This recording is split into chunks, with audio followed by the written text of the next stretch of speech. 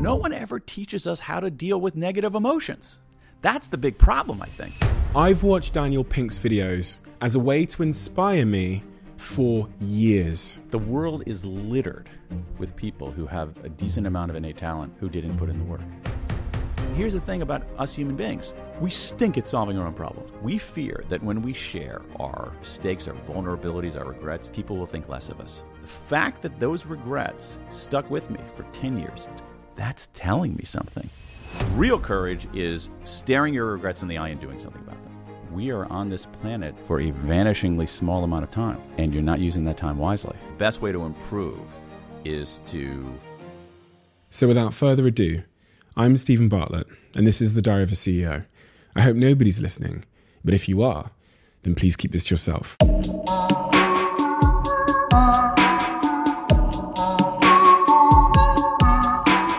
Daniel. Yes. You've lived a really remarkable life, and obviously the most remarkable thing that, from my perspective, that I've seen from your, the last 20 years of your life is you became a person who's really remarkably good at communicating and understanding complex ideas and then conveying them in a way which is really engaging. Is there anything, and I was looking through your childhood as much as I possibly could. It sounds creepy, right? Is there anything from your early years that when you look back set you up to become the man you are today? Are there any moments or experiences or traumas, dare I say? Yeah. Well, thanks for that. Thanks for that nice compliment. I'm probably the worst person in the world to psychoanalyze me, but I would say if there's anything and it just shows you in some ways the circumstances of birth. I happen to live in a part of the United States that had one of the best public library systems in America. I lived walking distance to an excellent public library, and I lived a bus ride away from a giant downtown, cavernous, cathedral-like library. And so I spent an enormous amount of time as a kid in libraries. I always loved reading. I always loved words. I always loved books. And my hunch, and it's just a hunch, Stephen, is that had the circumstances of my birth been different, had I been born in another city or another country, maybe I would be just a really excellent dentist. But at some point you became this Al Gore speechwriter. Uh-huh. And when I look at people's skill stacks, you can sometimes point at the thing. You're really looking for the quite unique but complementary skill, right? And for me, it's all well and good knowing a bunch of stuff, but being able to communicate that intelligence in a way that's engaging and compelling is a very unique part of your skill stack, which is probably the reason why your books do so well, your TED Talk was a smash hit, and everything in between. Where did that skill come from? I don't know. I think a lot of it comes, I think it comes from perhaps from two things. Okay. One of them is something that I feel like a lot of other people don't do, which is think about things from another person's perspective. What do they understand? What do they know? What are their reference points? I think that's extraordinarily important. It's something that I learned how to do probably a little bit later in life. The other thing, is work. For instance, so for my books, for instance, I will do multiple drafts of every chapter. I will read aloud every chapter to my wife, often multiple times. What's even worse, my wife will read chapters aloud to me so I can hear it, to try to essentially make every word that I write fight for its life. That is, that word has to look at me and say, I deserve to live, before I knock it out. And so I think that simplicity and conciseness that come just from effort are really the key. And that's so evident, especially in the book that I just read, which is The Power of Regret, your new book. And even Harry, who read it as well in my team, when he walked into my office about an hour ago, he goes, he's very, very succinct with his points. And I think Harry said, there's like no fluff. Thank you, Harry. Yeah. That's my goal, right. Truly. And why is that important? Because I hate reading fluff myself. Truly, Stephen, I want to write books the kinds of books that I want to read. And what I don't like is when I read a book and it is, let's say, 60,000 words long, and there's 4,000 words of ideas in here. It's like, okay, why don't you just write me a 4,000 word article? There's so many nonfiction books, I think, that would be twice as good if they were half as long. And so I try to make it as lean as possible and make it as fluff free as I possibly can. And okay, let's start then with some of the things that you've written going back to 2001. Sure. Free Agent Nation. Why did you write that book? Well, I think if you want to see a theme emerging here, you'll see the theme that all research is me search. And so how did I write Free Agent Nation? I went and started working for myself. This is like 1998, 99. And I noticed that a lot of people were doing it. It was the first stirrings of that. I thought it was something big going on, and I decided to write about it by traveling around just the U.S. and interviewing people who had gone out on their own, saying, I think this is going to be this is an emerging big deal, and that a lot of people are going to work this way, and we better understand what it means, how it happened, what the implications are. One of the key themes in that book that I found particularly, I mulled over. That's the thing that I stopped on, and I was thinking a little bit about, is this idea that persistence trumps talent. What do you mean by that? Here's the thing. The world is littered with people who have a decent amount of innate talent who didn't put in the work. And the people who really flourish are the people who show up. And they show up the next day, and they show up the next day, and they do their work, and they don't get freaked out by setbacks, and they show up the next day, and the next day, and the next day. They're consistent, they are tenacious, and they just worry about each day doing the work. And to me, that is how the best creators are, the best business people are, the best contributors of any kind are. If I sat around and waited to be inspired to write, well, I wouldn't write a syllable. I show up to write because that's my freaking job. And that's how you create stuff. You show up and you work, and you show up and you work. And so when I was starting out in writing, I looked around and I noticed that I felt like there were people who were more innately talented than I was, definitely. But I had to decide, no one's going to outwork me.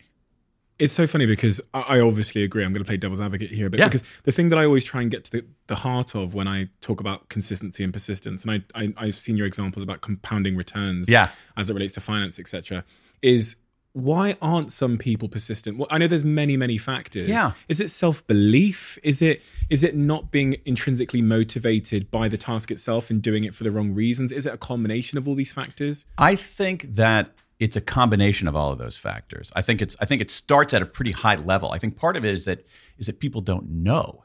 They actually believe the opposite, that talent is more important than persistence. And so they believe they're talented, and they think that great things will happen to them simply because of their status as a talented person. So they're wrong at like a meta level, all right? The other thing is that I do think that part of it is a miss of intrinsic motivation, but it's different. It's intrinsic motivation not because every day is joyful, but because every day is necessary, and every day is at least somewhat meaningful, And so there's an adage that being a professional is showing up to do something you love, even on the days you don't feel like doing it. And that to me is the key. Like I like writing some days, but not every day. Some days it's a gigantic pain in the ass. Some days it's really, really hard. But I have to show up and do the work that day too. And that's what being a professional is showing up and doing the work, even on the days where, you know what, I'm not that into it today. In the self-development community, I think that there's been this growing feeling that you can like wake up in the morning, say some nice things in the mirror, I'm going to be a millionaire, I'm amazing. And then life will somehow bring about all of these wonderful things that you've manifested. And honestly, when I hear people talking about manifestation, I feel quite in the cultural context, the almost like spiritual cultural context and personal development they do. It's almost comical, and I feel sorry for them and their chances of achieving any of those things. What's your view on manifestation? I'm not talking about setting yourself a goal and then going after it. I'm just like this kind of like fluffy, say it to yourself, write it in your notebook, and then it'll happen type stuff. I don't know. And have you seen that? Am I just, is my observation? I'm skeptical. Now there's some interesting stuff. There's some interesting research on this question that we can go to, because I always like things that are evidence-based, and I haven't seen a lot of evidence that manifestation is a winning technique. My view is like, if it works for you, you like it, God bless you, go for it, do it. But you're still going to need to show up to work. But there's some other very interesting research in what's called in certain kinds of self-talk. Okay, so what you're talking about in some ways is self-talk. So how do we talk to ourselves? And there's some interesting research showing that if you say to yourself before a big encounter, you can do it, you got this. Okay, so let's say I'm going in to pitch a new book. I can say to myself, you got this, you're going to crush it. That's actually better than not doing anything. Okay, that kind of self-talk. But it's not the best thing you can do. The best thing you can do is something known as interrogative self-talk. Interrogative self-talk, where you turn it into a question. Now, the manifestation people hate that, all right? But instead, what you say is, can you do this? And if so, how? Can you do this? And if so, how? You ask a question rather than make that bold assertion. And now here's the interesting thing. Questions, by their very nature, elicit an active response. I ask a question. You ask me a question, my wheels have to turn. But we ask ourselves a question, the wheels also turn. So if I say to myself, let's say I'm pitching a new book, can you do this? Well, yeah, I can do this because I've pitched books before. But this time I have to think about it because Harry over there has never liked an idea that I want. So I got to make sure that I really focus on Harry. Last time I talked too much and listened too poorly. So I got to chill out a little bit. What am I doing? I'm rehearsing. I'm preparing. I'm practicing. And that's actually more muscular than the nominally muscular thing of you can do it, you got this, which is not terrible. So that's my view that's my general view on manifestation. Manifestation without work is delusion. Yeah. Okay. But manifestation with work isn't the worst thing in the world. And self-talk rooted in evidence, especially interrogative self-talk, can be really smart. Drive. That was the gateway piece of content that put me onto your work, specifically the TED Talk. Me and my girlfriend watched it together. And we weren't planning on watching it. I think I clicked on it, and then it was so engaging in the delivery that it held us for the entire, I think it was about 20 minutes. Yeah. Wow. And it's done some 10 million views. And then there's been, I saw the illustrated version of it, which I think has done 18 million views. It's crazy, the numbers on that. The base premise of that is obviously kind of debunking this thesis we had about how to motivate people and keep them engaged in work. And you assert and you prove that autonomy, mastery, and purpose are a much more compelling formula. Sure. That journey of writing that book and going on, the journey of doing the research, how did it change your view on how to keep employees engaged? And I don't know if you build companies now, but on how to treat people? Because I came away from it thinking, I understand, but what are the things I can do now as a employer to make sure that the team you see around me today are motivated? Sure. Yeah. Sure. So again, I can summarize. I can summarize that book. It looks at about 50 years of science in what really motivates people. But I can summarize the main point very, very simply, which is this: there's a certain kind of motivator we use in organizations. Psychologists call it a controlling contingent motivator. Again, let's go back to simplicity. That's a lot of syllables. Let's just call it an if-then reward. Right? Makes a lot more sense. If you do this, then you get that. If you do this, then you get that. 60 years of science now tells us that if-then rewards are actually pretty good for tasks that are simple to do and that have a short time horizon. Human beings love rewards. You dangle a reward in front of anybody, myself included, you've got their attention, been in that very narrow way.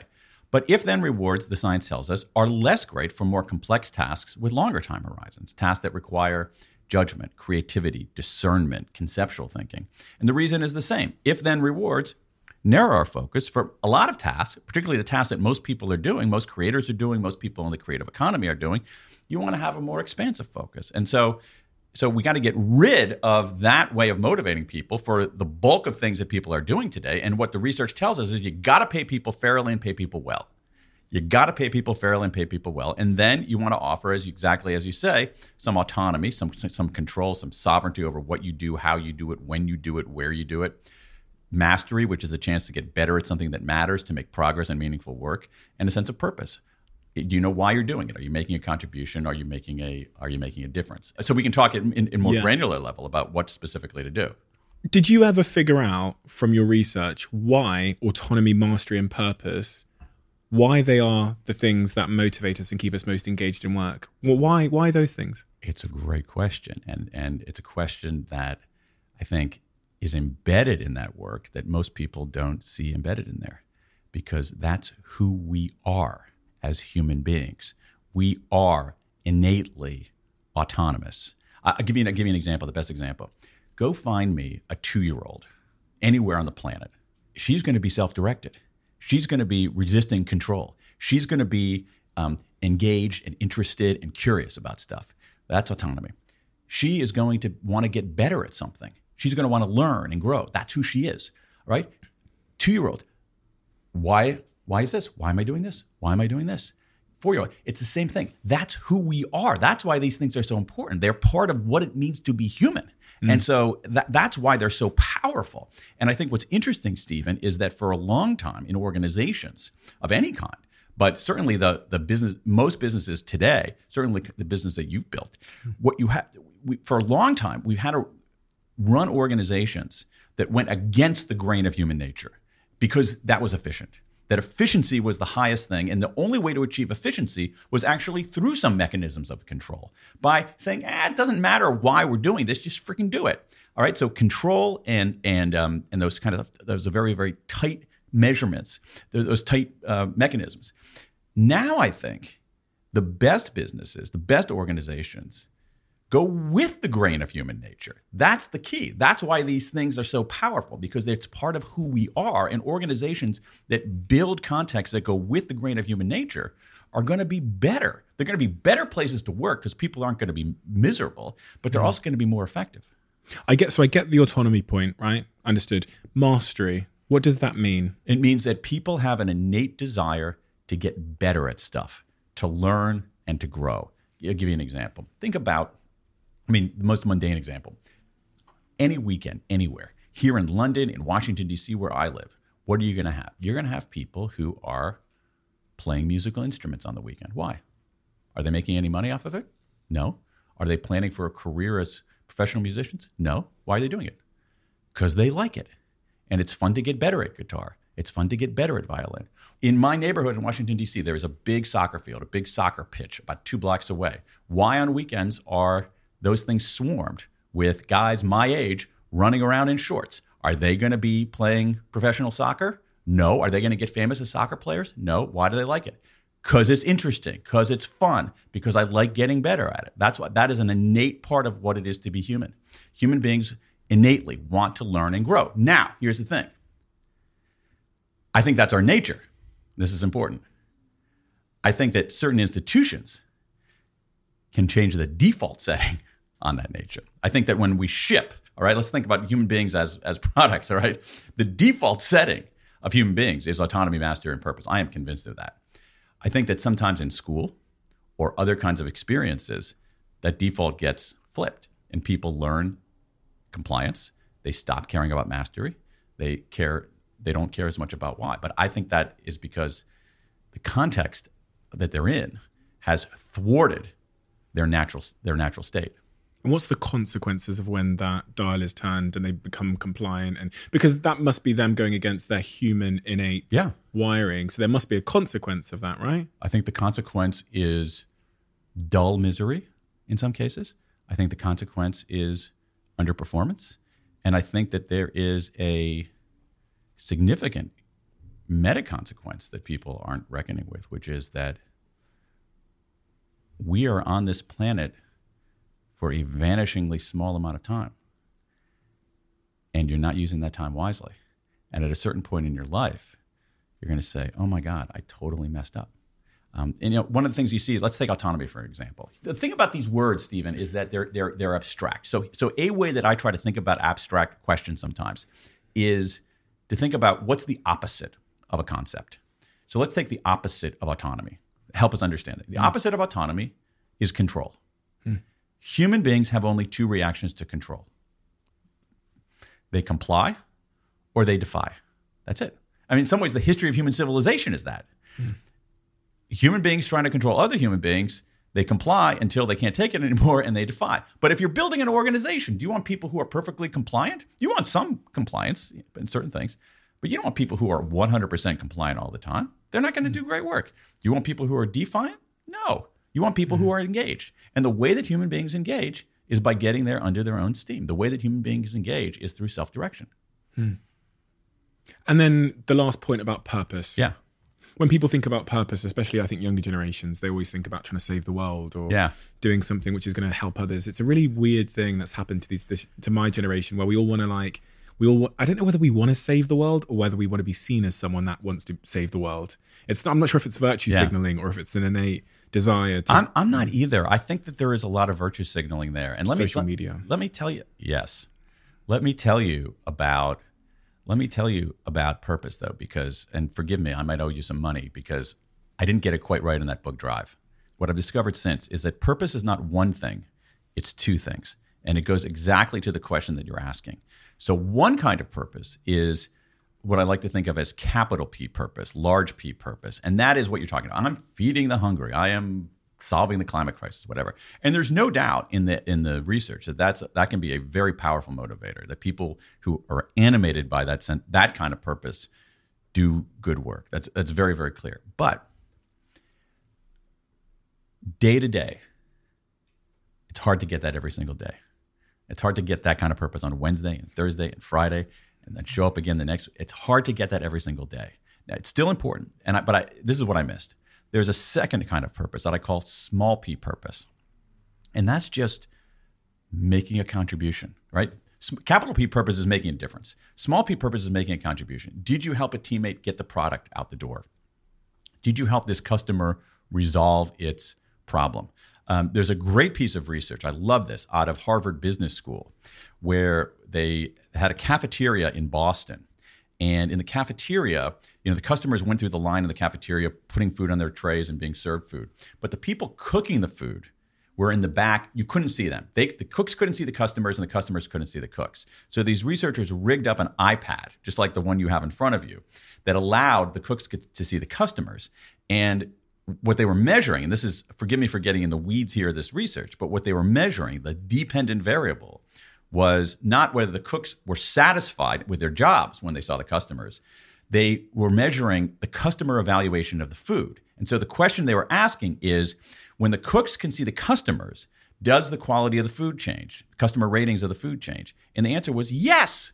Customer satisfaction went up 10% when the cooks could see the customers, even though the customers couldn't see the cooks. Really? Yeah. So that's what I'm talking about here. So those cooks back there, they're not feeding the hungry. I mean, people are hungry because it's lunchtime in Boston, but they're not feeding people who are destitute. What's going on here? That cook looks at somebody moving through the line and says, well, wait a second. Another human being is going to eat my cheese omelet. So, wow, I know why I'm doing what I'm doing. It's not changing the world, but it's affecting one person's life. So I'm going to up my cheese omelet game 10%. And I think that small p purpose is extraordinarily important. And so, again, purpose is not one thing, it's two things. And for organizations listening, or for anyone in a team, I guess the key takeaway I had then is, how can I make my teams more connected to the impact they're having with the work they're doing? Because if I do that, then their work will improve and they'll find more meaning and purpose in their work, and they'll, Can I give you a couple of ideas? Sure, give me a million ideas. So one thing is I think woefully underused are testimonials and things. Companies use testimonials from customers in an outward-facing way for marketing. They should use them as an inward-facing way to motivate employees. So if I'm working for let's say I'm working for a software company and I am working on a team of coders, and I very rarely see customers. I'm just working on my part of the code and as part of this team. But I start seeing letters from someone who said, "Oh my gosh, this software transformed my life. It made me run my business a lot better. Oh my gosh, this software was so incredible. It allowed me to the efficiency was so great. It allowed me to hire 3 new people." Showing the individuals those letters reminds them of the impact of what they're doing. So that's one very powerful thing to do. The second thing, as a leadership technique, and something I've been doing, I don't have the kind of operation that you do, but I work with often like networks of people on projects and things like that, this is, again, going back to the simplicity. I like interventions that are quick and cheap and actionable, okay? Not, well, go take my 8-week course on autonomous leadership. Or on purpose-driven leadership. Here's a simple technique, which I've been doing for probably 8 or 9 years. Each week, each week have 2 fewer conversations about how and 2 more about why. When we're leading people, we tend to over-index on how conversations, and we don't realize it. So we say, okay, all right, here's how you make that sales presentation. Okay, here's how you deal with that customer. And just twice, flip it. Just change it. Stop yourself.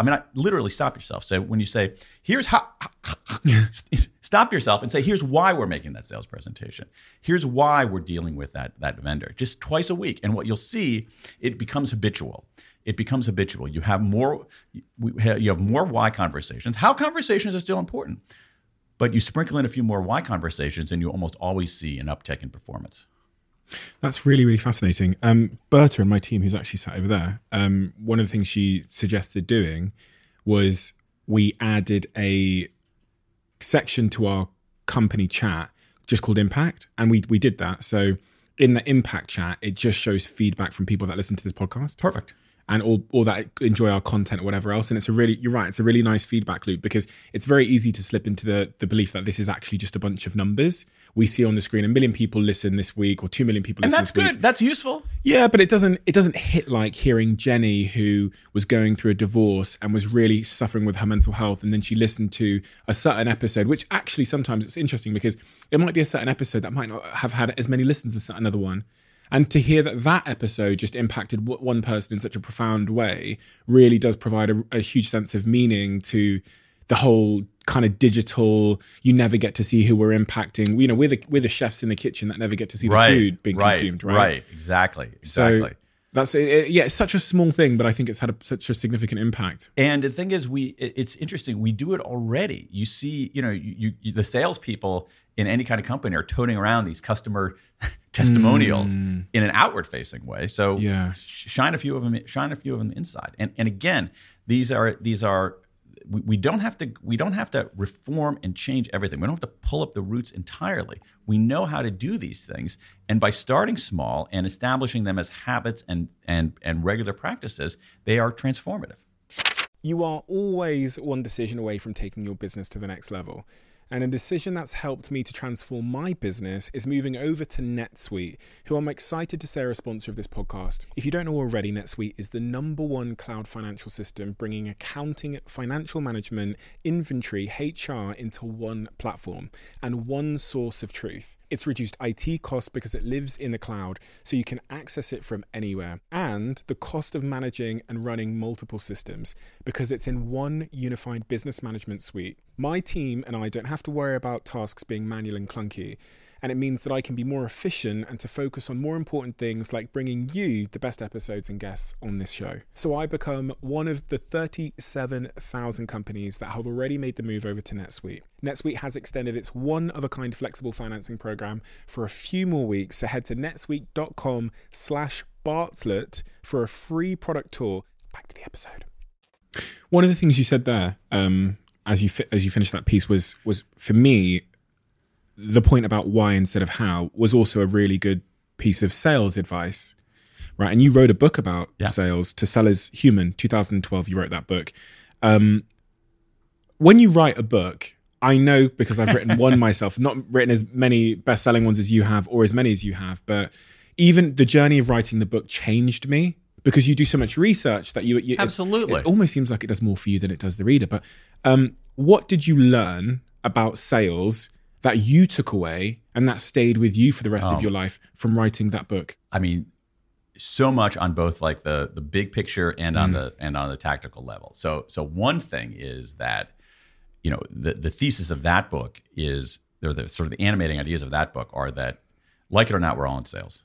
So to some extent, I'm selling right now. I'm not necessarily selling the book. I'm saying, hey, I have something interesting. I'm making these claims and I think they're more right than wrong and you should believe them. All right. So no money changes hands, but that's a form of sales. All of us are doing that. When we're leading people, we're selling. When we're dealing with our kids, we're selling.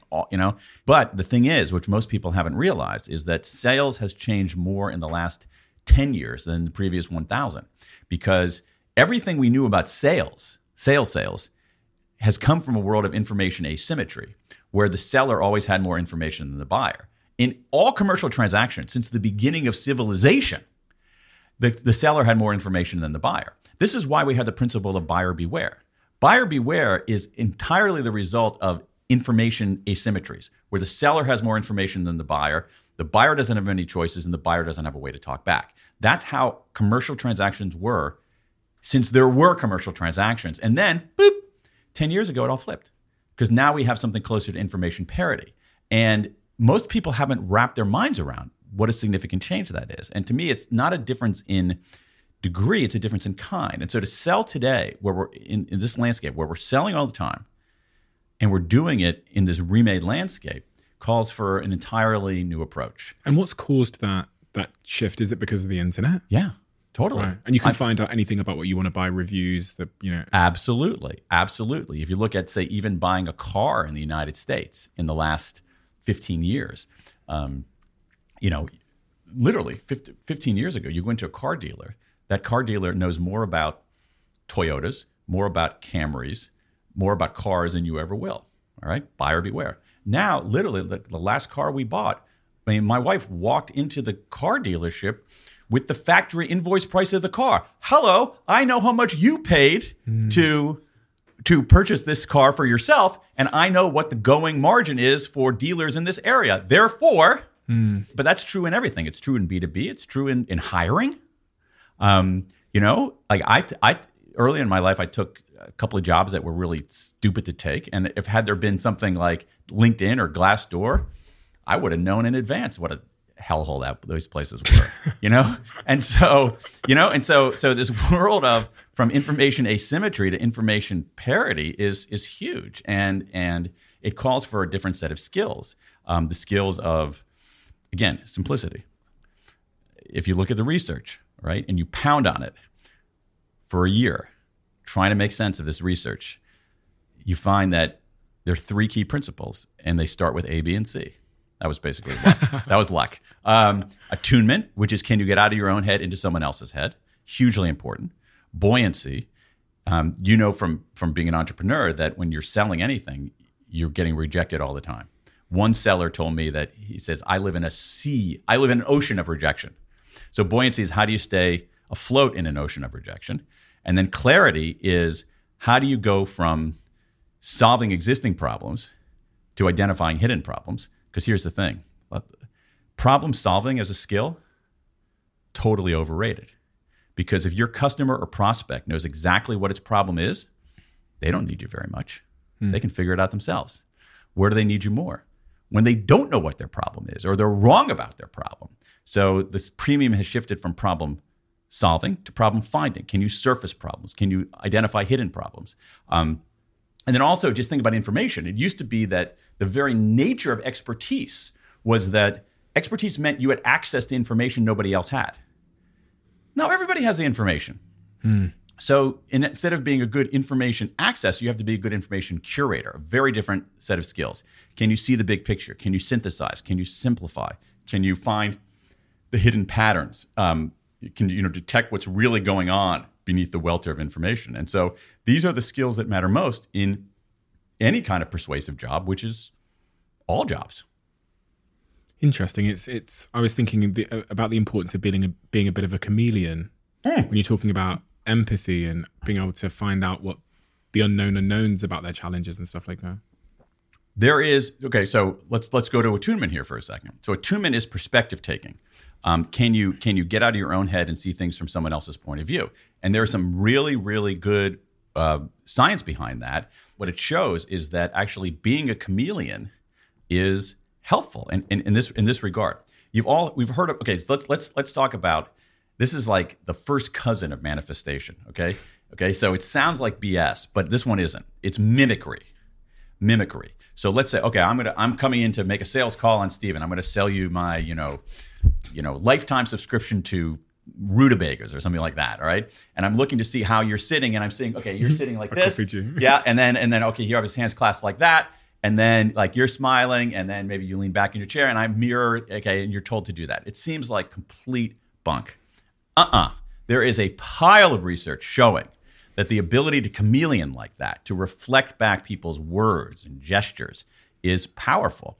Not as a way to deceive people, but as a way to understand where they're coming from. That is, the way we understand where people are coming from is in some ways to inhabit them fully by appropriating their gestures and language. And so this is one of those. And there's a really famous paper by Adam Galinsky at Columbia University about the advantages of chameleons in negotiating, being able to shift your colors, shift the way you do things in order, but again, not to deceive, to understand. And so there's some really powerful research in that. One of the best things you can do is, again, I keep coming back to the theme that you sort of struck at the beginning, which is simplification, is a lot of times, especially in technical sales, so we'll get in the weeds here a little bit, the reason technical salespeople go awry is they use their own specialized lingo and their own specialized language because they love it and it makes them feel proud and they feel like it makes them experts. And the customers and prospects have no idea what they're talking about. And the customers and prospects use simpler, less precise language, but you should use the customer's language rather than your own.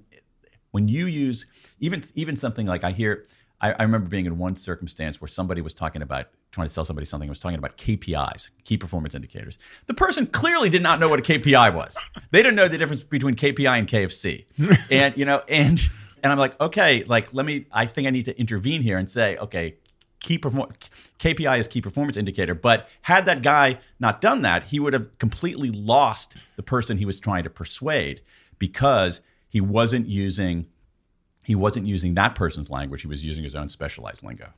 Super interesting. I was thinking then as well, as you said that, when you're talking about mimicking, about a technique that's really proven to work when I'm in conflict resolution with my girlfriend, which is if I repeat what she just said back to me, it seems to diffuse the situation remarkably. So if she says, because usually when people have arguments, it's kind of, you're not listening to them and you're not being listened to. So you're just kind of shouting on repeat like a broken record. But one thing that I've learned over the last, I think 6 months, that when we do have an issue and it's clear that she doesn't feel heard, if I just say to her, I'm going to, I don't know how I say it. I usually say, can I just repeat back to you what you said so I'm clear that I understand it? The broken record thing stops. But part of it also is that that's not. I think sometimes we position these kinds of things as tricks. Yeah. But when you say what she said, you better understand what she means. Yeah, exactly. It's not a trick. Yeah, it's actually an act of it's an act of perspective taking. And I'm not doing it to trick her. Yeah. So I'll say, I just want to be clear, babe. This is basically how you feel. Yeah. You're saying that, da-da-da-da. And the minute I do that, she goes, yeah. And that's it. And then she'll listen to my response because I think she now feels understood. And I think there's kind of synergies with what you're saying with mimicking. Oh, there's no question. But that's basically, this is one of the areas where people go awry. They have a hard time getting out of their own head and seeing things from someone else's point of view. It's something we're not innately great at. It's something that I'm not innately great at. It's something that I've really, really worked on. I think it's central in any kind of persuasion, and it's obviously huge in any kind of writing, because I'm dealing with this vast army of people who I don't even know. I can't even see. I can't, the scary part is that if I am not attuned and if I don't take people's perspective in a book, I can't see them shrink their face and look confused. I've lost them forever. You also talk a lot about pitching, and pitching is a huge part of, I mean, pitching is everything. To get people to come on this podcast, sometimes we have to pitch, and to get someone to want to date you, you're doing a pitch. To raise investment, I pitch. Yep. So what have you learned about the art of someone that's good at pitching and a good pitch? Okay. This, again, you asked earlier what this taught me, this line of research taught me. And one of the biggest things it taught me was about what I'm about to drop on you, which is that I had gotten pitching completely wrong. Right? There's some really interesting research out of Stanford and out of UC Davis where they followed around movie producers who were going to studios to pitch. And they actually recorded these pitches, there are a few hundred of them, I think, and looked to see which were successful and which were not. And the most important criterion, the most important thing was the following, was that the people who were successful looked at the people that they were pitching as partners. All right. And so so I used to think pitching was like this kind of song and dance. Like I do a little tap shoe, and they like take out their checkbook. No, that's not the response that's great if you get that response. You don't get that response. The response you want is this. hey, that's interesting. Have you thought about X, Y, or Z? That the goal of pitching is to invite in the other side as a collaborator. That's the key for any kind of pitch at a macro level. And that's totally changed the way that I pitch. I pitch in a much more collaborative way. In the past, when I was younger, I had this elaborate dog and pony show in my head, thinking that if I executed that performance perfectly, I would get a cent, and that didn't happen. I remember, it just reminded me of a time when I was running Social Chain, and I remember pitching to, we just launched in America, and I was pitching to, I think it was Uber for their global account. And one day late at night, I was looking at the email thread, and I saw at the bottom of the email thread that we called our salespeople. And I remember thinking, like, should we really be calling ourselves salespeople, or like, should we be calling ourselves, because in the US, I think people call themselves like partnership manager. Sure. And because the term sales, it's kind of like, I don't know if it's giving the game away, but it sounds transactional, like I'm trying to give you, So what do you think about that? Should we be changing our titles to like something else? Such an interesting question. So I intentionally, because this is sort of the way I like to do things, I intentionally put the word sell in the title of that book because that's what we're doing. But I face some resistance because I did some survey research in the US showing that when you ask people, when you think of the word sales or selling, what's the first word that comes to mind? And people had all these horrible words: pushy, sleazy, pressure, skeezy, pressure. So it has a bad association. But I wanted to try to win back the word. Probably didn't do it that successfully, but for years, I don't think people like being sold to. I mean, I think one of the interesting trends I see is when they is referring to those folks as customer success. We're in customer success. I want someone to help me succeed. Yes. Oh, that's good news. We use that in our company in San Francisco at the moment. We have a customer success manager. And that's, in fact, all of our terminology is your job is to get customers from the door to success. So that's good to know. And we did actually kill the sales title. Yeah, I think that I think customer success is better than sales. I think that account executive sounds like someone trying not to say sales. Yeah. And their job is to retain you at all costs. Yeah. The other thing that really stood out to me, and I didn't delve further into it because I wanted to hear you explain it, was this story about the blind man with the sign. And the sign said, "I am blind." And when it changed from "I am blind" to "it's springtime and I am blind," people donated more to this homeless man. Yeah, that's a story. That's not a study. Yeah. Okay, so it's an anecdote. Yeah. Fine. But the idea is that we need context, and in some levels we need a why. That is that people said that the fact that he was blind is significant, and there was some degree of empathy. But when people were reminded that it's springtime in New York City and he couldn't see anything, that changed the emotional tenor of it. And this is the thing about stories that we sometimes miss, is that we sometimes think about, oh, should I go with the story or should I go with the facts? And the answer is yes, because stories are facts in context delivered with emotional impact. So adding that it's springtime is a fact because it was springtime. It's a fact. We added a fact. But what you also did is you enriched it with context and delivered it with some emotional impact. And that's what made it persuasive.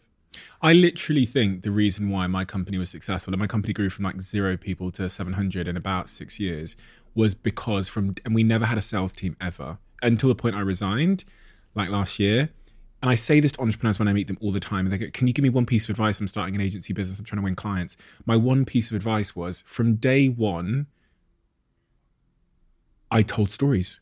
And the story that I told when we started in 2014 was, we are the social media Illuminati. We're the kids that decide what all the other kids talk about. And I would go around the world and the country showing this presentation, which showed that we could make anything the number one trending topic in 30 minutes. And it was all this story. And I never, ever in my life felt like there was one occasion where in that 6 years I pitched to anybody. Yeah. I was just this storyteller. It was my full-time job. Go around and tell stories that make people feel uncomfortable to the point that they think we've got a power that they need. So when I meet entrepreneurs these days, my singular piece of advice is like, please never pitch. If you get a chance to speak on stage, fuck graphs, right? No one cares about your fucking business, but find a story. And it's funny, in my last 3 years at Social Chain, every single presentation I did, no matter what the stage was, no matter if there was 15,000 people and Obama was on stage, or if it was 20 people, I opened up with the same thing, which is I walked out and went, and that's exactly why she stopped talking to me. She put the phone down and told me she would never talk to me ever again. That's the first 2 lines I say. I don't say, hi, my name is Steve and I'm from Social Chain. And then people sit on the edge of their chairs and they start with this story about my mum, which is incomplete until the end. Exactly. Because I think that's so unappreciated because, and I almost don't want to say it because now I'm like, my life's going to get harder because everyone's going to, but it just works so well for me. But this is true for everything. I mean, one of the things that you want to do as a writer is you want to keep people turning the page, and a way to keep people turning the page is to say what's going to happen next. So you lead with those 2 sentences. I'm like, okay, what's going on and what's going to happen next? Yeah, exactly. That's all I want to know. Yeah, exactly. Now, if you don't have something at the end that makes the customer's life better, all you have is you're a wandering minstrel telling stories. You're not a business person. But if you have something that can land with an impact that can transform that person's life, then you win. And then your other book, before we get on to your new book, When. Timing is a science and not an art. Mm-hmm. I was really reading through all of the summary pages of that book, and I was reading about chronotypes, which I thought was a really interesting concept. Because it kind of challenges a lot of the conventional thinking. My understanding of chronotypes, and please correct me if I'm wrong here, is that different people are motivated and awake and alert and do their best stuff at different times in the day. Is that accurate or is it slightly different? No, that's exactly right. I mean, motivated. They're motivated in part. The motivation comes from the fact that there are some people who naturally wake up late and go to sleep late. Naturally. There are some people who it's biological. Really? There are some people who naturally wake up early and go to sleep early. And then there are plenty of us in the middle. And what the distribution tells us is that about 15% of us are very strong morning people, larks, naturally get up early and go to sleep early. About 20% of us are very strong owls. We naturally wake up late and go to sleep late. And about 2/3 of us are in the middle. And our chronotype changes over time somewhat. So little kids, very, very larky, wake up early, start running around like crazy people from the get-go. Teenagers, as you might remember, in general, have a big shift toward lateness. Parents think teenagers are being lazy when they're sleeping in, when in fact, their bodies are changing. Teenagers have a move to a late chronotype from about age 15 to age 25 or so. And then over time, most of us go back to general larkiness. But about 1 in 5 of us naturally wake up late and go to sleep late. And a lot of those people are really disadvantaged in conventional work situations. I feel like you're talking about me. Oh, is that you? Yes. Okay, so here's what else we know about evening chronotypes. They test higher on intelligence tests. Oh, now you're just they test higher on creativity. So they're also more likely to go to prison. Yes. So, okay. Yes. So all right. So it's a mixed bag. Yes. All right. Let's edit that out. But the problem is that this is why a disproportionate number of owls become self-employed, because conventional work structures don't work very well for them. Facts. My best friend said to me when I was 18, he said, "You're either going to go to prison or be a millionaire." And I'm fundamentally unemployable. I can't get up. Well, so the reason why I wanted to talk about this was because I always thought I was bullshitting myself. I thought I was just an unorganized mess, but I genuinely like to wake up late and I like to go to bed at 3 a.m. Okay. Or 2 a.m. if on a good day. But I like What time do you typically wake up? I go to the gym at midnight. Oh my God. And I work out for an hour and a half at midnight. Like pretty much every day. Okay. And I wake up maybe 9:30. Okay, so what time do you typically go to sleep? Maybe 2 a.m., 3 a.m. Okay, and you wake up at what? At 9:30. Okay, so because I have to. Because you have to, but if you were to but if you maybe sleep till 10. Oh yeah, I'd go if it's the weekend. Yeah, I'd just go 11. yeah. So this is you're clearly an owl, and here's the thing: it's like 20% of us are that way, and one of the disadvantages is that a lot of the kind of life hacking advice says you got to get up at 4:30 in the morning and win the day. You got to get up at 4:30 in the morning and meditate for an hour, and then free journal for a half an hour, and then do high intensity interval training for a half an hour, and then read 3 newspapers in 6 different languages. So that yoga, meditation, green show juice. up. So when you get to your desk at 6:30, hey, some people can do that. I'm not one of those. Most people can't do that. I don't. For me, I'm not an owl at all, but I'm not a very strong lark. I'm kind of in the. I have the most common chronotype there is, which is that I'm slightly larky. I'm not a full-fledged lark, but I lean toward that earliness. And the key for me is going with that. Do you know the problem for me? My girlfriend wakes up at 6 a.m. and I swear she's up at 5, but she gets out of bed at about 6 a.m. and she's super early. She sleeps. She goes to bed at 10 p.m. And it's like, what am I going to do with this? There are differences between, average differences between men and women. Women in general are larkier than men. What's interesting is that as men age, they become larkier. So maybe as you get older, you'll have more compatible sleeping times. Is there a prehistoric or an ancestral reason why we have these different chronotypes and sleeping patterns? I mean, I think we can make an argument for it. I think we can make an argument for an evolutionary reason for some of these things, which is that certainly there's an evolutionary argument for why people between 15 and 25 roughly have a dramatic shift toward lateness.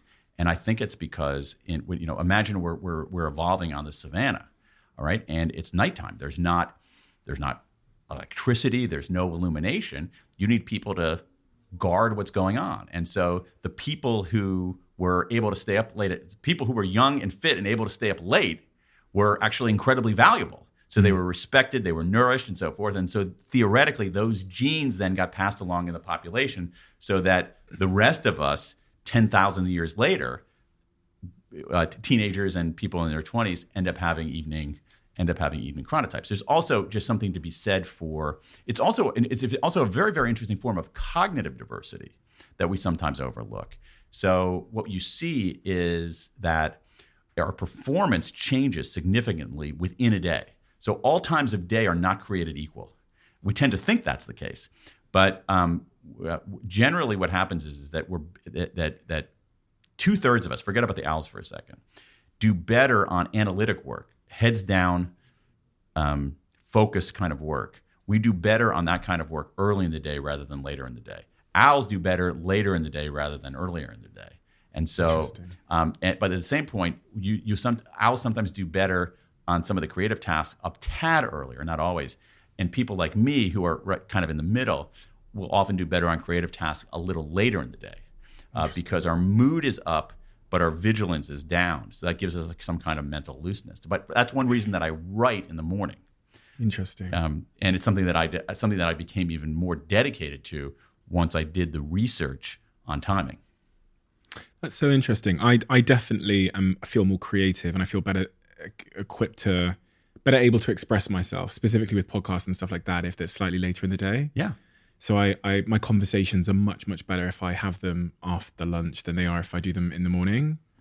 It makes perfect sense if you're an owl. And so the idea here is, what I don't like with owls is that what I don't like the way that owls are treated is that we put the onus on the people with these evening chronotypes to adjust, when it should be that organizations are adjusting to them, because you're losing 1/5 of the talent pool.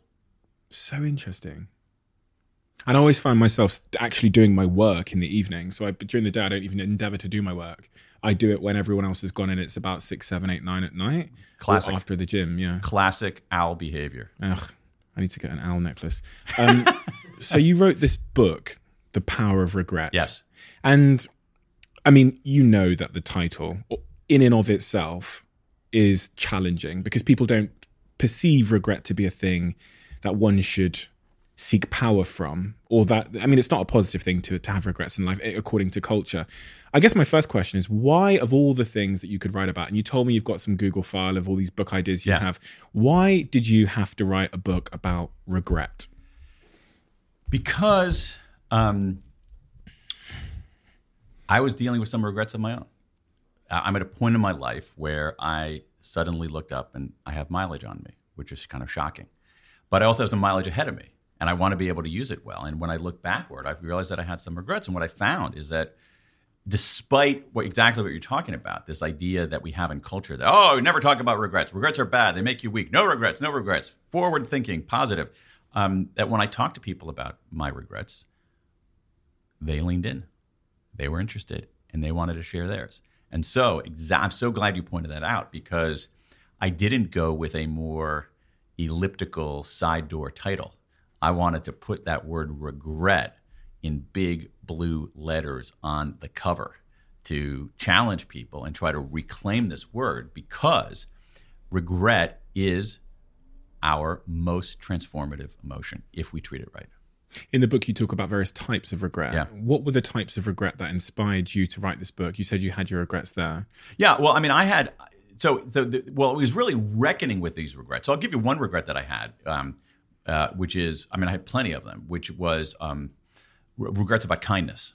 When I was younger, when I was in primary school and secondary school and in university, and even beyond, a lot of the regrets that I collect, and I collected a huge number of regrets.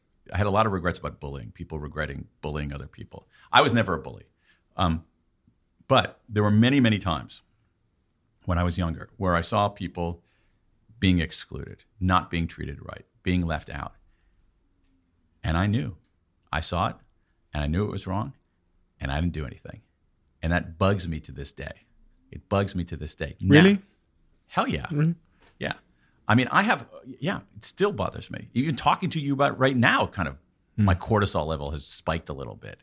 And here's the thing about regret. So I could take that and say, no regrets, never look backward, always look forward, okay?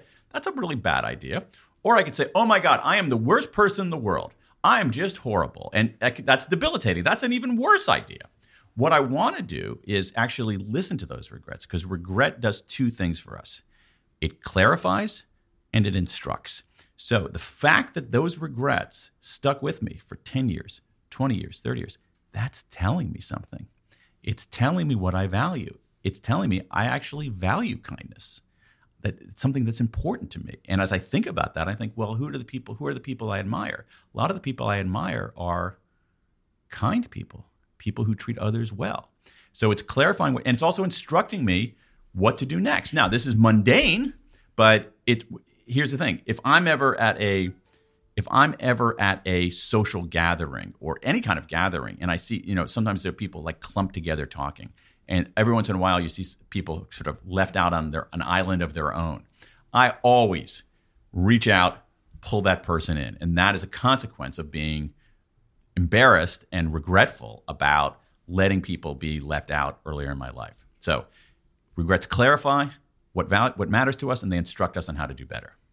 Why, you use a couple of examples in the book, like, Angela Jolie, her quotes and stuff like that. Why are we living in a culture where we don't ever want to admit we have regrets? What is it about humans where the idea of having a regret is such a negative thing? It's several things. I mean, part of it is that regrets aren't fun. They're aversive, right? They don't feel good. All right? They clarify and instruct, and we might want the clarification and the instruction, but you got to have a little bit of the pain to begin with. So that's one thing. Second thing is that no one ever teaches us how to deal with negative emotions. That's the big problem, I think, is that, and so what happens is when people, especially younger people, feel a negative emotion, they think, oh my gosh, there's something wrong. There's something wrong with me. I'm broken. Everybody else is so positive. There must be something wrong with me, when in fact they're just human beings. And the third thing I think is that, you alluded to this earlier, is that we have become a very performative culture. We have a culture where we're performing all the time rather than being authentic. And we like to perform courage. So when we say no regrets, that is play acting courage.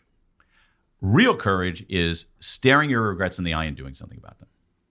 Interesting. And there's something about, I guess, this is like a wider point I wanted to ask you about the book. which was people don't seem to like, and I talk about this a lot in this podcast because it's something that I know. One reason I talk about it is because I know it's kind of slightly triggering, but I also think it's kind of true, which is people really don't like taking responsibility for their outcomes in life. Interesting point. And now sometimes this gets a little bit political or whatever. I'm really not a political person. But I've noticed this trend of people not liking responsibility, they're not liking to be attached to their outcomes unless they're good outcomes, right? So if it's success, we achieve something great, that was me. If something goes wrong, that is the political party in charge, that is someone else's fault, et cetera, et cetera. And I as I was reading through this new book of yours, that theme kind of, it felt like much of the reason people don't like to own their regrets is because then they have to own the responsibility. And we're like shitty at that. It's a good point, because here's the thing. Regret requires agency, okay? It's a difference between regret and disappointment. Disappointment is, hey, things didn't happen and it wasn't my fault. Regret is your fault, and you have to face that. Now, here's the thing. But when you do that, this is the thing that bugs me, is that when you do that, when you face it, first of all, it's a lot easier than people think. Second, it's a lot more beneficial than people think. Let's go back to some research again. There's 70 years of research on this question about regret. What it shows us is this. I'll give you a small example. Let's say you're negotiating.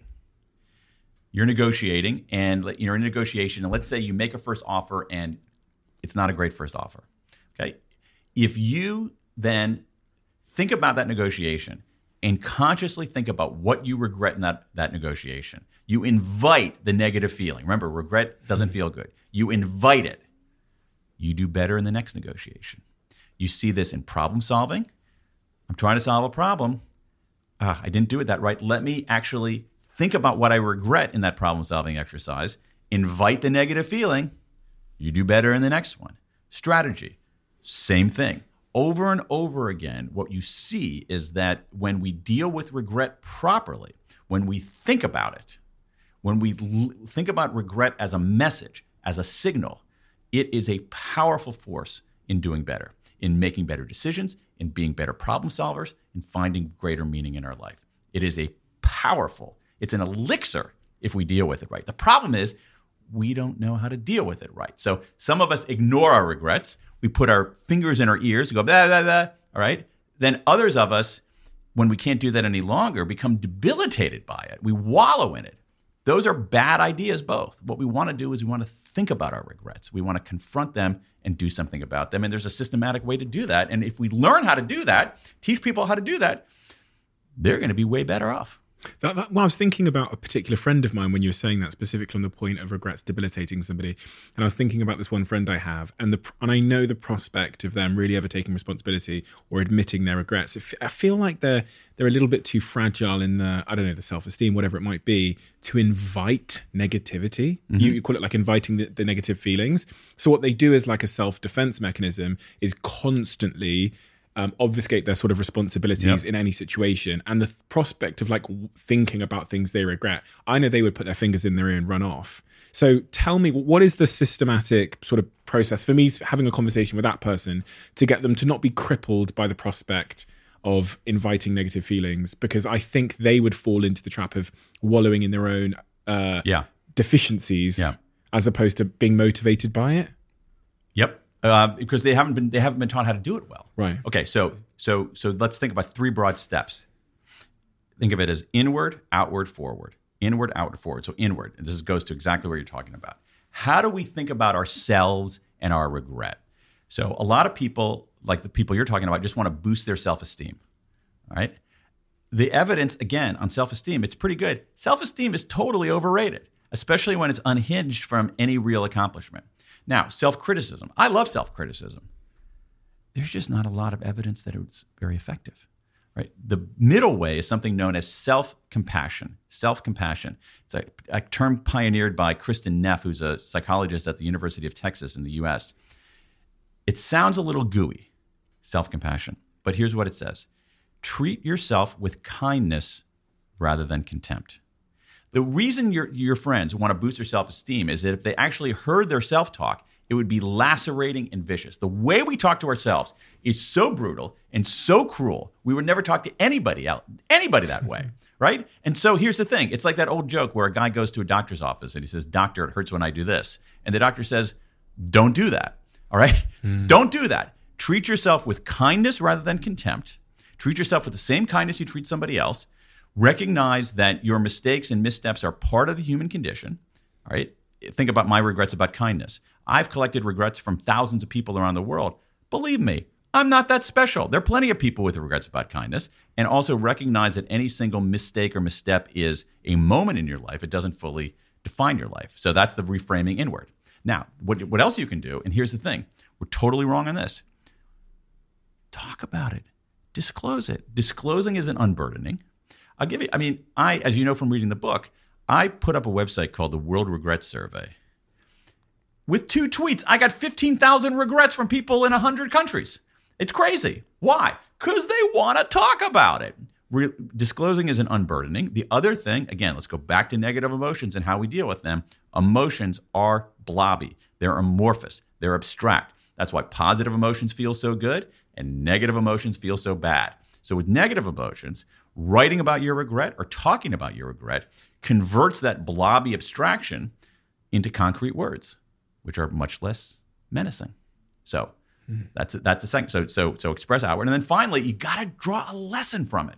Okay? And here's the thing about us human beings.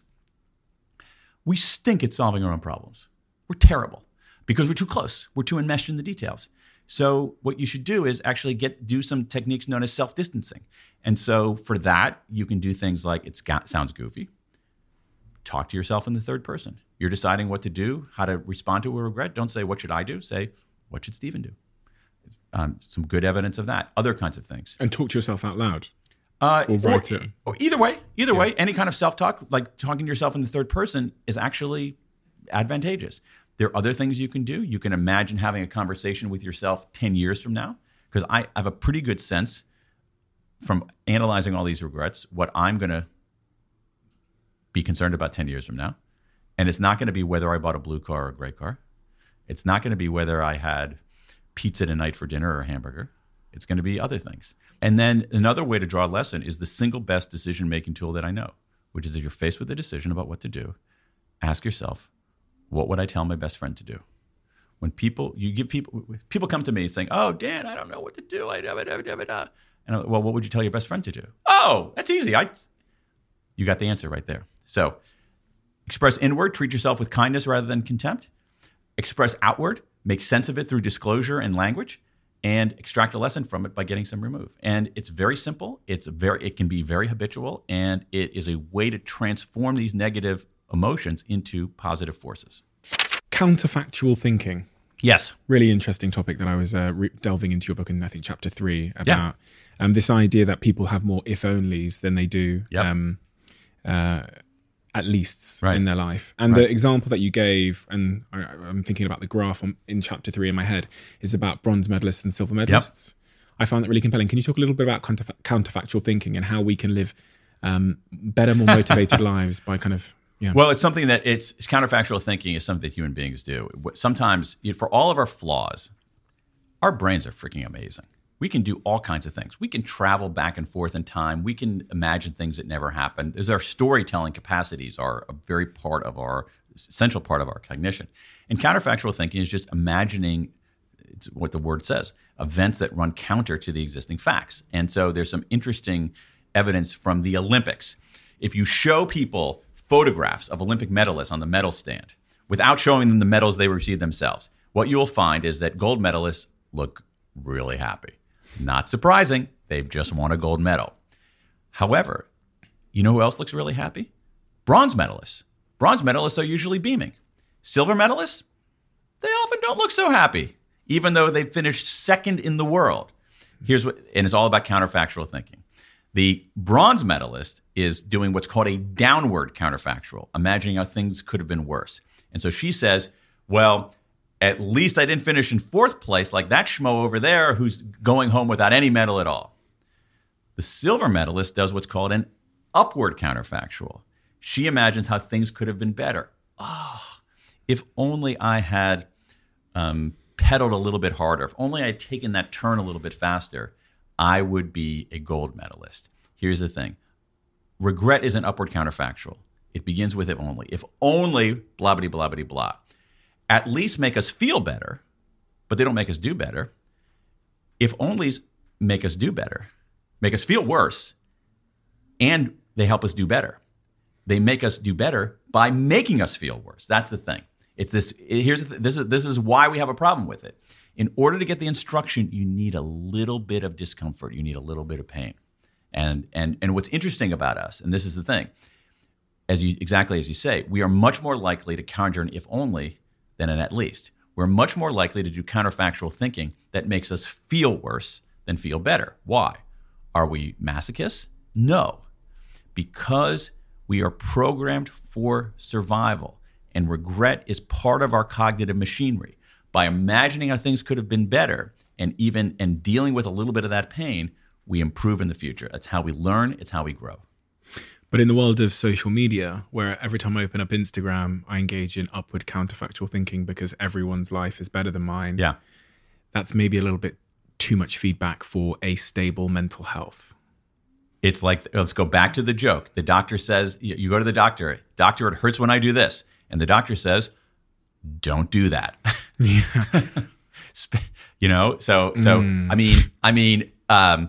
Here's the thing. We know a lot about this. We know a lot about social comparison in the research. And social comparison in general makes people feel worse.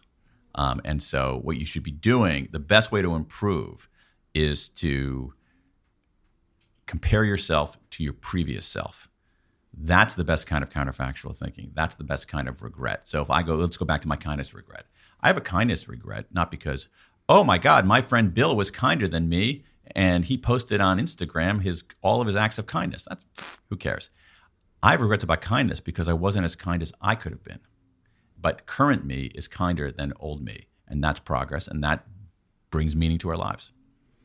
Yeah, it's really tough, isn't it, in this day and age to have a smaller context of comparison. And I guess, as you say, the healthiest and the fairest context of comparison is actually just like, am I better than yesterday or the month before? Absolutely. But here's the thing. If people started sharing their regrets on Instagram, I think it would transform the conversation. Well, again, I've collected regrets now from 18,000 people in 109 countries just by putting up a website. People want to share their regrets. And the thing is, when people, and here's the other thing that we mistake. This is important for leaders too.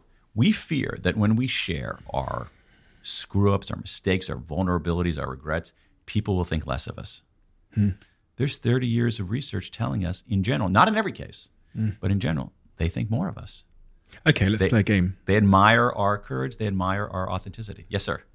You said it would be a much better world if everybody shared their regrets. So let's share our regrets. I'll go first. We'll do 3 each. You've given 1 already, so you need to think of 2. Okay. My first regret would actually be something, and it's the first thing that came to mind, is something you alluded to there, which is moments where I didn't practice enough empathy, and I reacted without empathy. So especially being an employer over the years, of course, there's days where you are busy or you are trying to solve a bunch of other problems and your empathy slips in moments.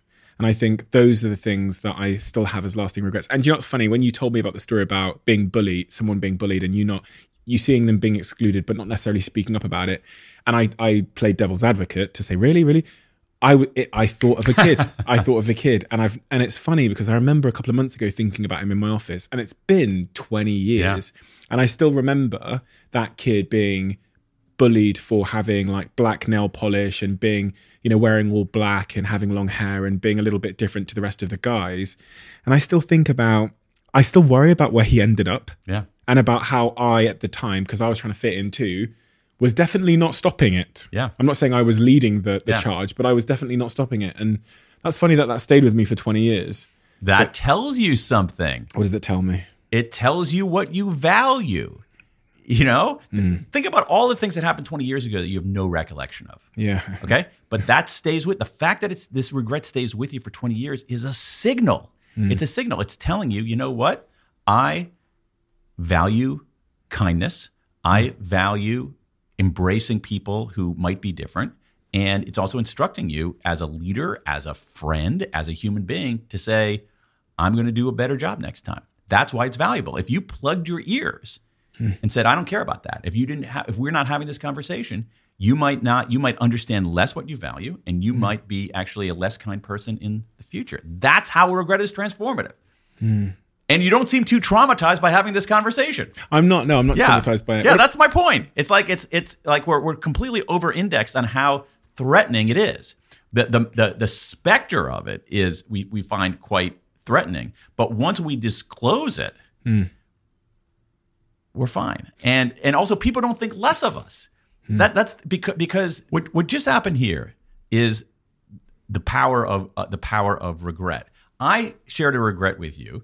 You didn't think less of me for that. I don't think. All right. And then what happened is like it triggered you to share a similar regret, which you said, wait a second, I have a regret like that. Maybe I'm not such an oddball. And I didn't think less of you for doing that. I actually admire your willingness to share it with your legions of listeners that you have this seemingly, this person with this seeming ideal life, this titan of the universe, this guy who's on Dragon's Den has a regret about something 20 years ago and being unkind. I think that's actually powerful, And so this is why we should be talking about our regrets. You'll go.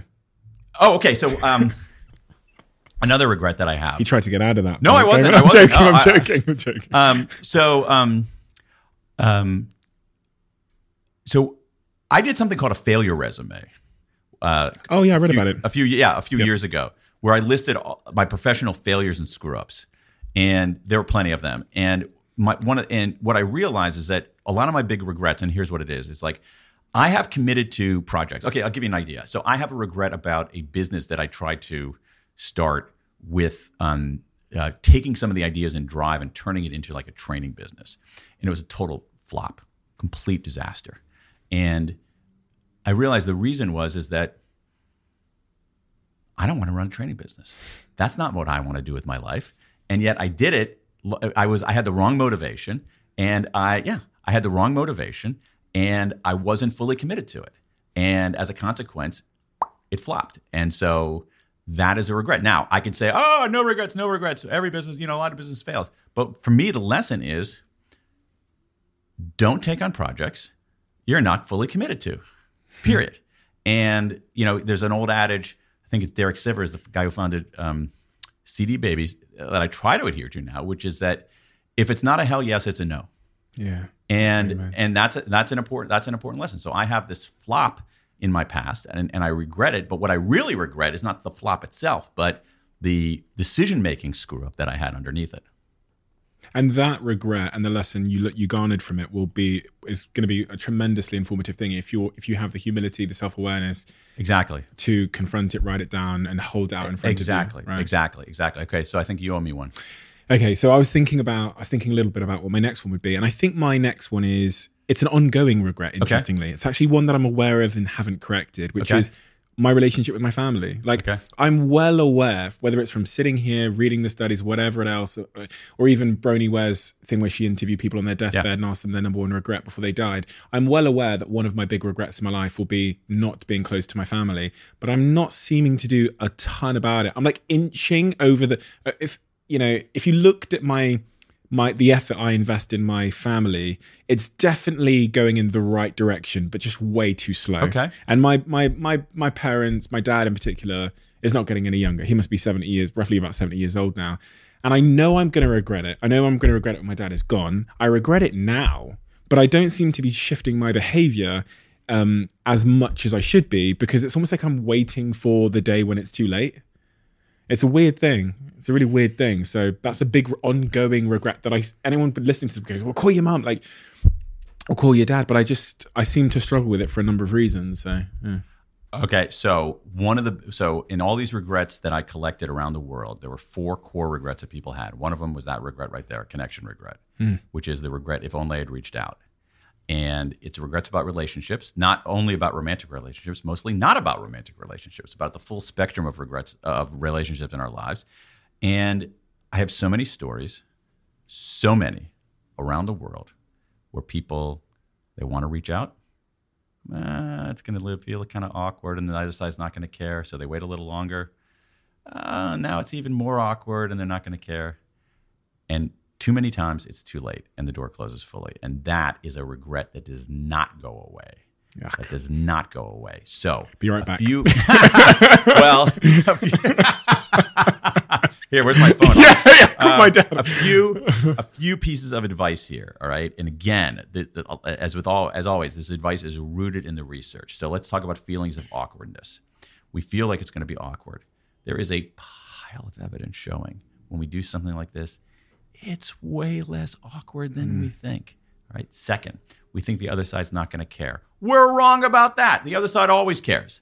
And so I'll give you a trick though. All right. Here's what you do. If you're wavering, and you shouldn't be, but if you're wavering, make a phone call to the Stephen of 10 years from now. Stephen 2032. What does Stephen 2032 want you to do? Oh, fuck. Yeah. So no comment. Yeah. When we're done, when we're done, I think we know what to do.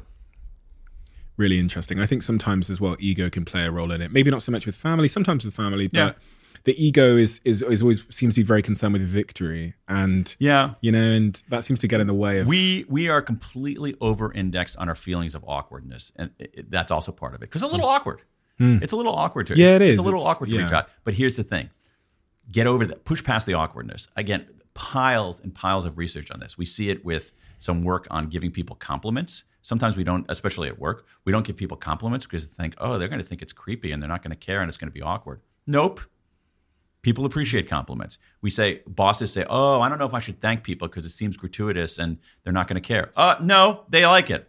We're completely over-indexed on awkwardness. We think everybody is watching us and rating us like, figure skating judges. Oh, like your dad, you're gonna call your dad, and your dad is gonna like, oh, that was a 6. No, your dad's just gonna be psyched that you called. So that's what it is. I'm gonna call my father within an hour of this podcast finishing. Okay, that's my point. But you owe me another regret. I do. You know what? I have a regret, and this is something I'm wrestling with right now. Can I ask you a question? Yeah. When you tell me the regrets, does it make you feel uncomfortable? In any regard? A little bit, yeah. Because your body language changes. Yeah. No, it makes me feel a little bit uncomfortable. So does mine. Yeah. And that's okay. Yeah. But here's the thing. Initially, but it's a great observation. I would think I'm not watching my own body language, but my guess is that once I disgorge it, I'm cool. You're open, yeah. But it's all, yeah. But here's the thing. It's a little bit aversive. But the thing is, don't run from that. Just deal with it. Because once you disclose it, it's fine. So one regret that I have is that this is going to sound weird. I mean, it won't sound weird to you because you've done this, is that I regret never having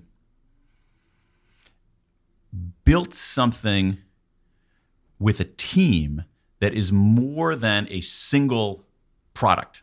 You see what I mean? Something that is more enduring, something that is... In a book? Yeah. Well, something that is more of an organism that lives on, and that has a greater, wider impact. So I don't know what that is, whether it's a nonprofit or a business or anything like that. But I've always been sort of more artisanal rather than even inching towards something even more industrial. And I regret not taking on that challenge. Now, here's the thing. I got time.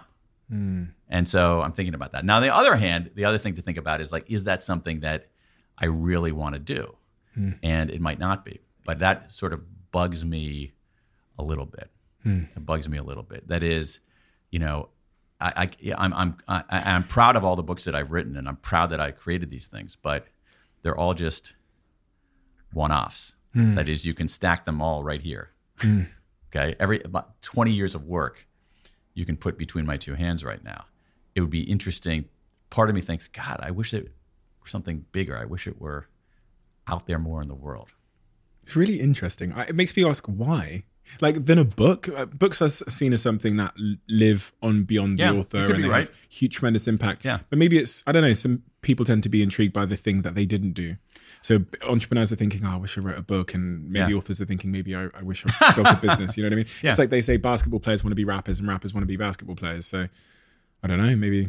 But it's possible to be both. So that one doesn't linger with me as much as the others. I have another regret about, and this is, it's pathetic. I just can't believe I'm not fluent in another language. Yeah, same.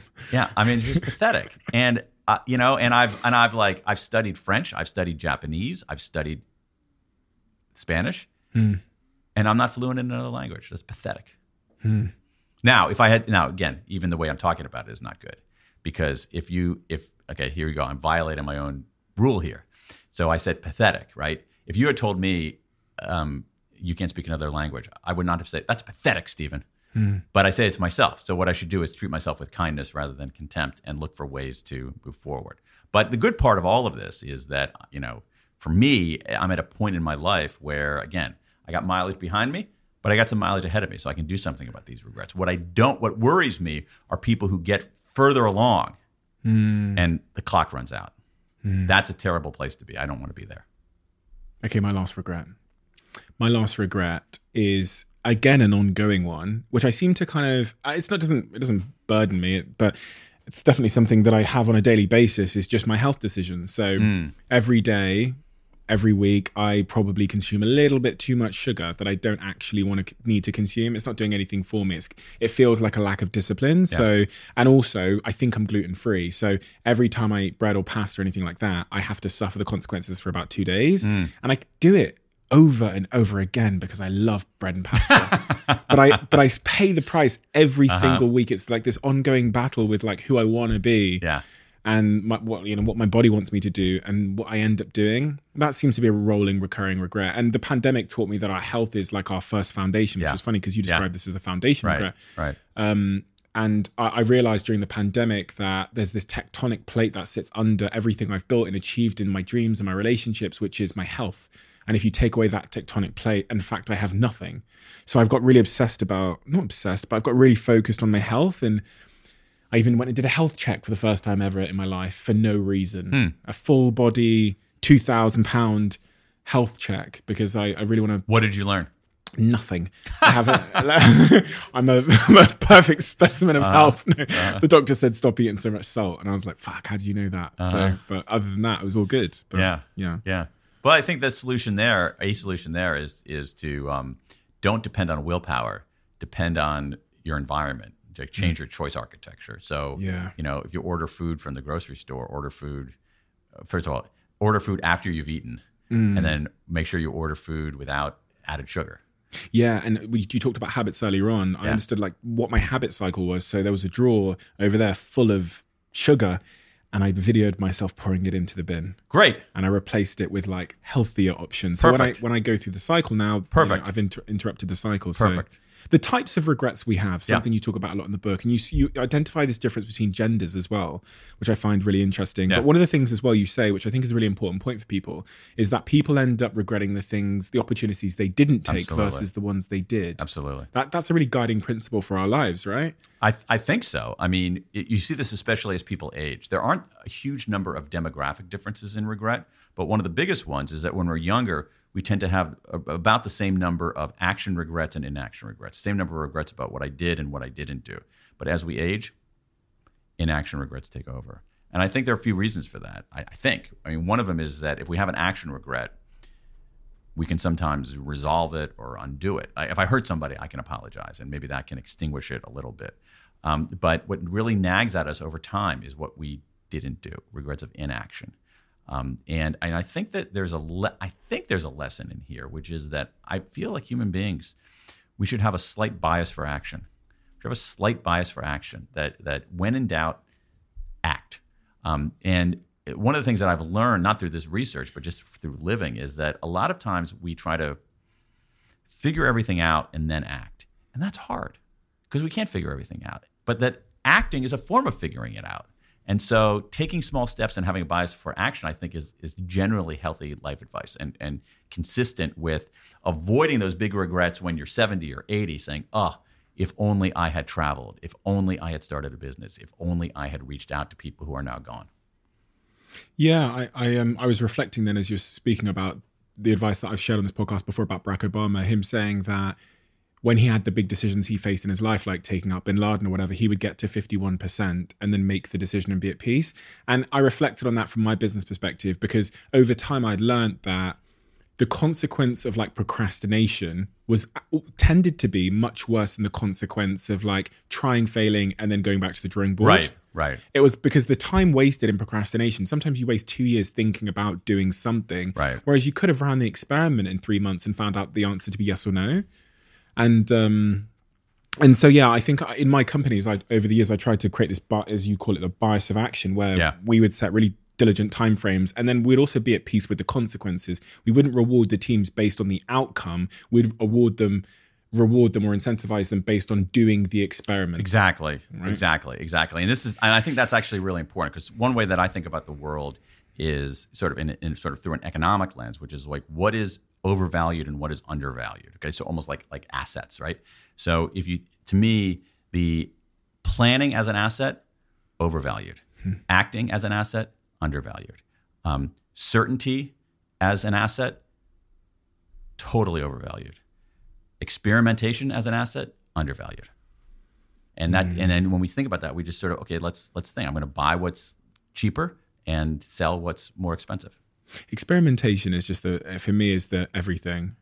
Not even, I mean, we talk about that word so much here, you wouldn't believe. But the reason why, as you sit here today, this podcast is number one in the Apple charts, at least, number two on Spotify because of Rogan. But number one is literally because I think we as a team have a culture of experimentation where we like look forward to it. And we're always, as we say around here, trying to find the 1% marginal gain somewhere. Right. It's like try when the music you walk in, if we make it house music, to try changing the temperature and see the impact that has, and that kind of thing. This whole podcast, the setup of it, you're looking at the lighting, everything. Can we find a 1% somewhere, and those 1% compounding over time in our favor?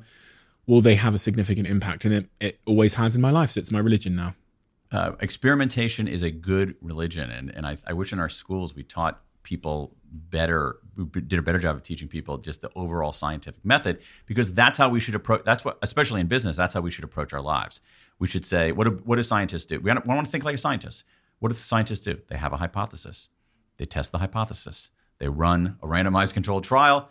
Let's try A, let's try B. Oh, wow, A is a lot more effective. Great, I know that now. Now, let's run another. And that's how we should be thinking about it. But we have this notion, especially in business, that to be in business, you have to be this omniscient creature who's all-knowing and is infallible. And that's really, really dangerous. And going back to your point about drive, the principles which are most conducive with experimentation are that autonomy, mastery. That's a great point. I hadn't actually even made that connection until just now. That's a great point. That threaded through experimentation is you got to have some self-direction. The whole point of experimentation is to get better. That's mastery. And you have to have a purpose behind it. Great point. And then this difference between genders you described. So men tend to regret their career more, and women tend to regret more than men.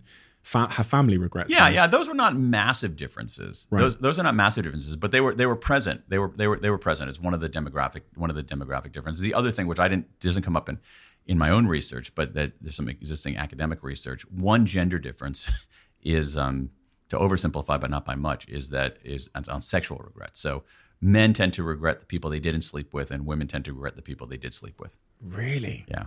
Makes perfect sense. Rings true. The failure resume thing. When I saw that in I think it was the 7 points in the book about things to try. It felt quite depressive. The idea of creating a resume on the surface. If I said to a friend of mine, listen, what you want to do is write down all the things you failed at in a long list. Yeah. It feels quite depressive. Because you don't stop there. Right. You put that in one column. Mm-hmm. If you stop there, you're totally right. It'd be a total downer. But what you do is you put those failures and screw-ups and mistakes in one column. In the next column, you list the lesson you learned from it. And in the third column, you list what you're going to do next time. But without those next two columns, it's an exercise in self-flagellation. but it's an exercise in introspection and improvement if you explicitly find a lesson from it and then commit to taking action that benefits from that lesson. And as this book goes off into the world now, what is the impact or the shift in perception that someone listening to this podcast now, or someone that picks up the book in the bookstore, what is that shift in perception you're hoping as the author to create or inspire? What I want to try to do is reclaim this emotion of regret and show people that it's not a badge of shame. It's actually a potent and powerful part of their life if they deal with it well.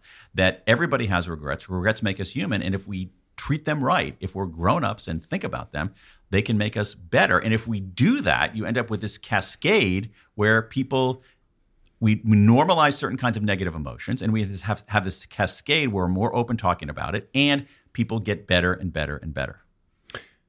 It's a brilliant book. Thank you. You. It's a brilliant book because as someone that doesn't love reading books, to be honest, I like listening to stuff. As Harry said, it's fluff-free. So you know that every second or minute invested in this book returns a minute of value as opposed to you trying to hit a publisher's word count, which I see a lot of the times because I end up reading a lot of books when I do this podcast. So thank you for writing a very important book, one that's very challenging because it does debunk a conventional form of thinking that regret is this awful thing that we have to hide from and conceal. And I think in getting people to be more open about their regrets, as you've seen from our conversation here, you inspire and you also liberate people from the bullshit that is weighing them down or making them feel inadequate in certain ways. And it creates a culture of transparency and authenticity, which, as we all know, is good on all bases of life, to be open in yourself and to be living in line with yourself. So thank you for writing such a brilliant book. I hope everybody goes and gets it because it's one of the books that I'm really, really glad I read, irrespective of the fact that you were coming here. So thank you. We do have a closing tradition on this podcast, which is the previous guest writes a question for the next guest. And I don't get to see what it is until I open the book. Okay, they've got great handwriting. Okay, interesting. There was one singular idea that had the most profound impact on your life. What would it be? Brackets, what's the first thing that comes to mind? Okay. The first thing that comes to mind is a concept originally from, I think, John Rawls, who was an American philosopher, that is known as the birth lottery. The birth lottery. And here's what it is. That too often we look at our situation in life and we don't realize how much of it is a circumstance of our birth.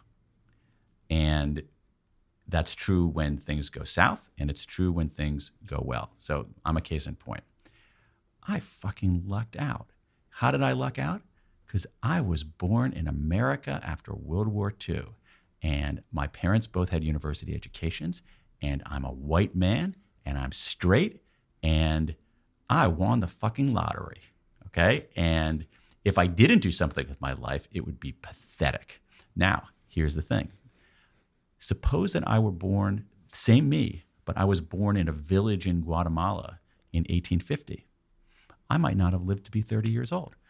How about if I go back even further in time? Sorry, okay, so you can see by looking at me, I have glasses on. I have terrible vision. All right, I can't see. Like I asked my ophthalmologist, I said, well, what is my vision in numerical terms? And she says, you're legally blind. Okay, so imagine if I were born 400 years ago. I'd be a dead man. All right, and so a lot of times our circumstances are the product of this birth lottery. And when we realize that, we actually can use our privilege as a force for good, but we can also have empathy for people who didn't win the birth lottery and actually try to create a world in which everybody has a fair chance. It weirdly, unfortunately, can also create a bit of entitlement in some people. Absolutely, if they don't realize it. That's my point. Yeah, absolutely. It's like so you look at some people and it's like, oh, I work for everything I have, and that's true. You did work, but the thing is, you won the birth lottery. You also won the birth lottery. You had a huge advantage, and you look at people in this country or in the United States who are immigrants, particularly if they were forced out of their home country and had to remake a life in a place where they didn't speak a language. That, I didn't have to do that. And you look at people. One of the things that I've discovered over time is, even things like what you look like is a form of a birth lottery. Like in America, as like a tall, straight white man, I walk into a room, nobody immediately says, "Oh, he doesn't know what he's talking about. Oh, he's here because of special privilege."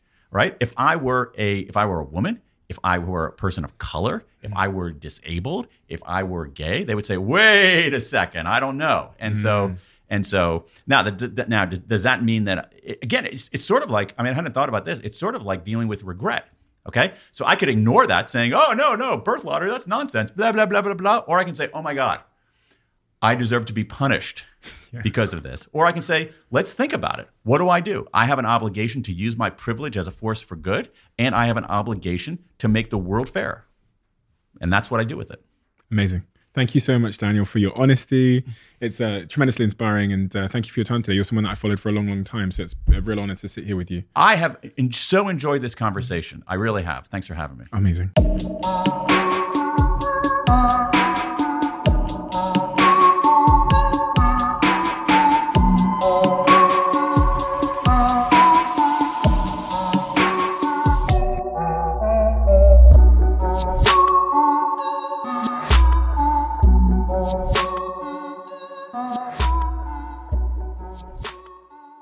You are always one decision away from taking your business to the next level. And a decision that's helped me to transform my business is moving over to NetSuite, who I'm excited to say are a sponsor of this podcast. If you don't know already, NetSuite is the #1 cloud financial system, bringing accounting, financial management, inventory, HR into one platform and one source of truth. It's reduced IT costs because it lives in the cloud, so you can access it from anywhere. And the cost of managing and running multiple systems because it's in one unified business management suite. My team and I don't have to worry about tasks being manual and clunky. And it means that I can be more efficient and to focus on more important things like bringing you the best episodes and guests on this show. So I become one of the 37,000 companies that have already made the move over to NetSuite. NetSuite has extended its one-of-a-kind flexible financing program for a few more weeks. So head to netsuite.com/Bartlett for a free product tour. Back to the episode.